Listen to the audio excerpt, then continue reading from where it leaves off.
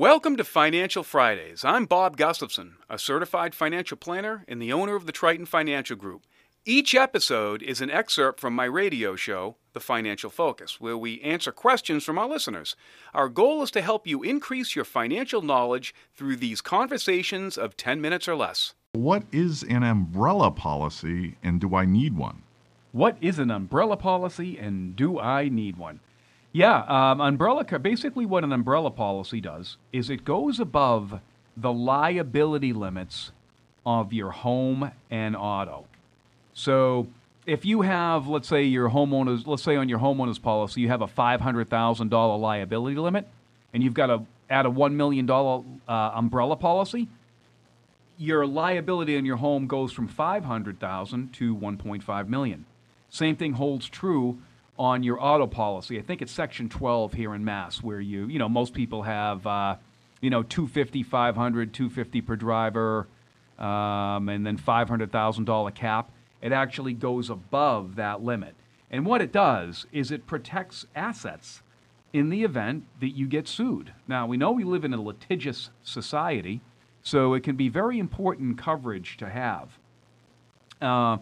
And so what you have to do is you need to look at your current level of assets and determine how much, you should have. But, usually a good rule of thumb that we have, and it's just a rule of thumb, you got to take your own personal situation into account, but it's a minimum of $1 million or 2 times your net worth is a reasonable range of where people can be. But it definitely depends on what your situation is. And there's ways to protect assets and things like that, but you buy umbrella policies usually in $1 million increments. And the price usually runs about, maybe $300 per million per year, John, something like that. But there are additional charges for each vehicle you have, or if you have a boat, or if you have what do they call those, UTVs and ATVs? Things like that, you can put them on all those different automobiles or whatever it is you have, and have all of it protected underneath the umbrella. Did you say 300 per million? Yeah, generally. But then there's a cost. Right, but so I can get an extra $1 million of coverage just for $300 a year? Yeah. Wow. That's pretty much what it is. Yeah. It costs almost more than that to get comprehensive on your auto insurance. It'd be cheaper to just get an umbrella policy then. Well, you have to have the underlying limits, certain underlying limits to qualify. Most carriers you have to have at least $250, $500 on your auto, and then on the homeowners you got to have a minimum of $500 to qualify for it in the first place. Okay. So, but it's very important coverage to have, and to your point, John, it's actually cheap, and that's the deal with insurance. You spend pennies to protect thousands, and that's kind of what you're doing, in a situation like this. So, it's almost one of those, for the folks that we work with, people who have assets, it's almost a standard recommendation. It's just a matter of figuring out how much. Yeah, nobody likes to pay insurance premiums, but you know what? You know what you don't like more than that is having assets seized in the event of some kind of crazy lawsuit it doesn't even have to be your fault. And look at some of the things that happen out there. What if you're driving down the road, you're not paying attention, sun gets in your eyes, and you kill someone on the road? Well, you don't want to lose all the things you've worked for over time, right? You want to have protection. And by the same token, you don't want to be that person who really injures somebody and has very little coverage to help the people you've injured. That's another reason to have umbrella coverage, not just for you. It actually protects somebody else from your mistake that you may have caused harm to them. So there are social reasons to have that type of coverage as well. On average, I find most people have less than what they should have on the liability side. I think it's really important coverage to consider. And, normally in the mail every year, all your insurance agents send around an email saying, you should consider an umbrella policy. And we get 1,000 calls every year. Hey, Bob, my insurance agent's recommending an umbrella policy. Do you think I should get one? And so, yeah. Yeah. I mean, we've taught, so. At $300 per million, you don't even have to be high net worth to afford that. It almost makes really sense don't. for just about even average middle class worker to invest in that just to protect themselves. It's not a lot of money. Now you start adding boats and ATVs, like you said, even if you get it up to $1,000 a year, if you're worth a couple of million, then that's really. What's $1,000 if you're worth a few million? Not much. It's nothing.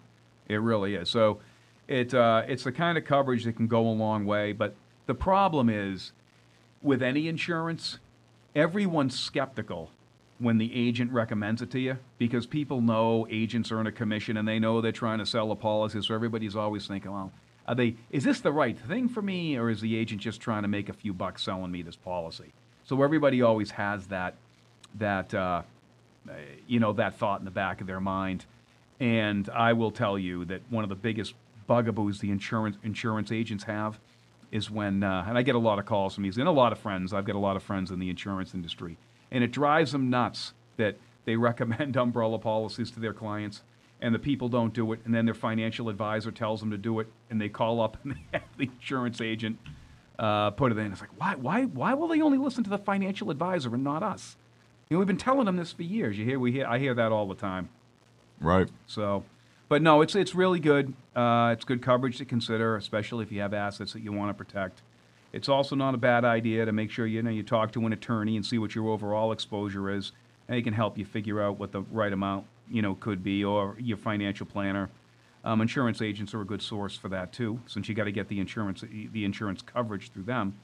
But it's smart to have. And while we're on that particular subject of liability, just to switch gears for a second, you know how we were talking in the last segment about inflation and such? Well, I'll tell you, one of the things that we're in the middle of right now is, if you haven't noticed, that the cost of all raw materials are a lot higher than they were, including labor. And what that's done is it has pushed the rebuild cost up on your house to a lot higher than it was a couple of years ago, significantly higher. So what we're finding is a lot of clients that are coming, newer clients that are coming into us, that when we're just reviewing their homeowners policies for the first time, a lot of them are dramatically undercovered. I had somebody come in that was about 30 to 40% undercovered on their dwelling last week. And these are fairly intelligent people.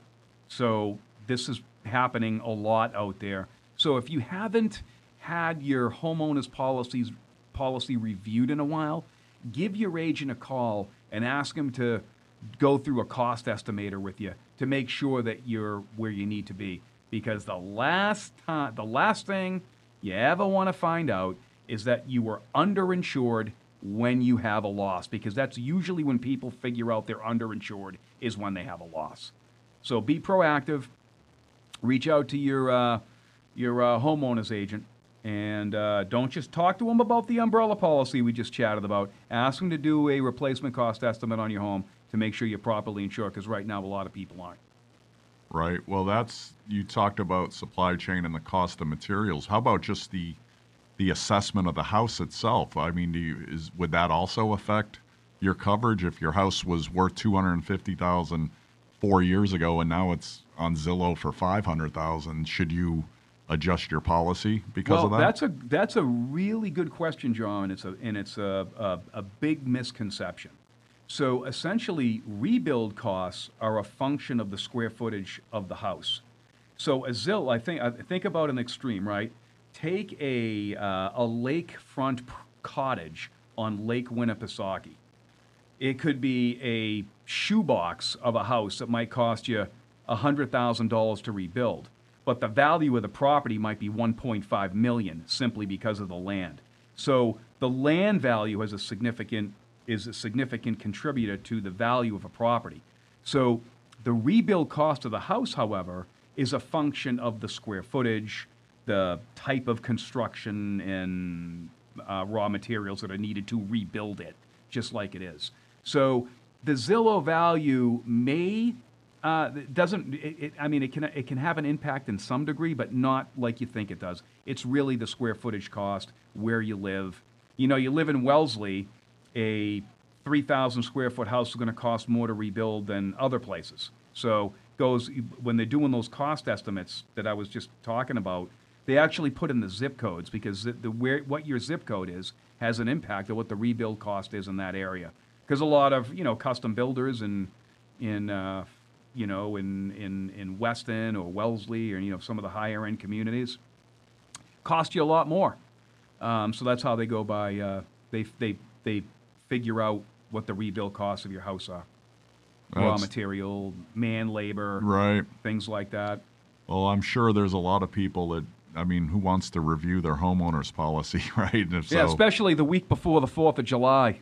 But yeah, I would imagine things have changed so drastically in the last 18 months that just about everybody's rebuild cost would be too low, I would imagine. Yeah, that's what we're finding. And a lot of people think that if they have that automatic inflation guard in their policy, that it's going to inflate up.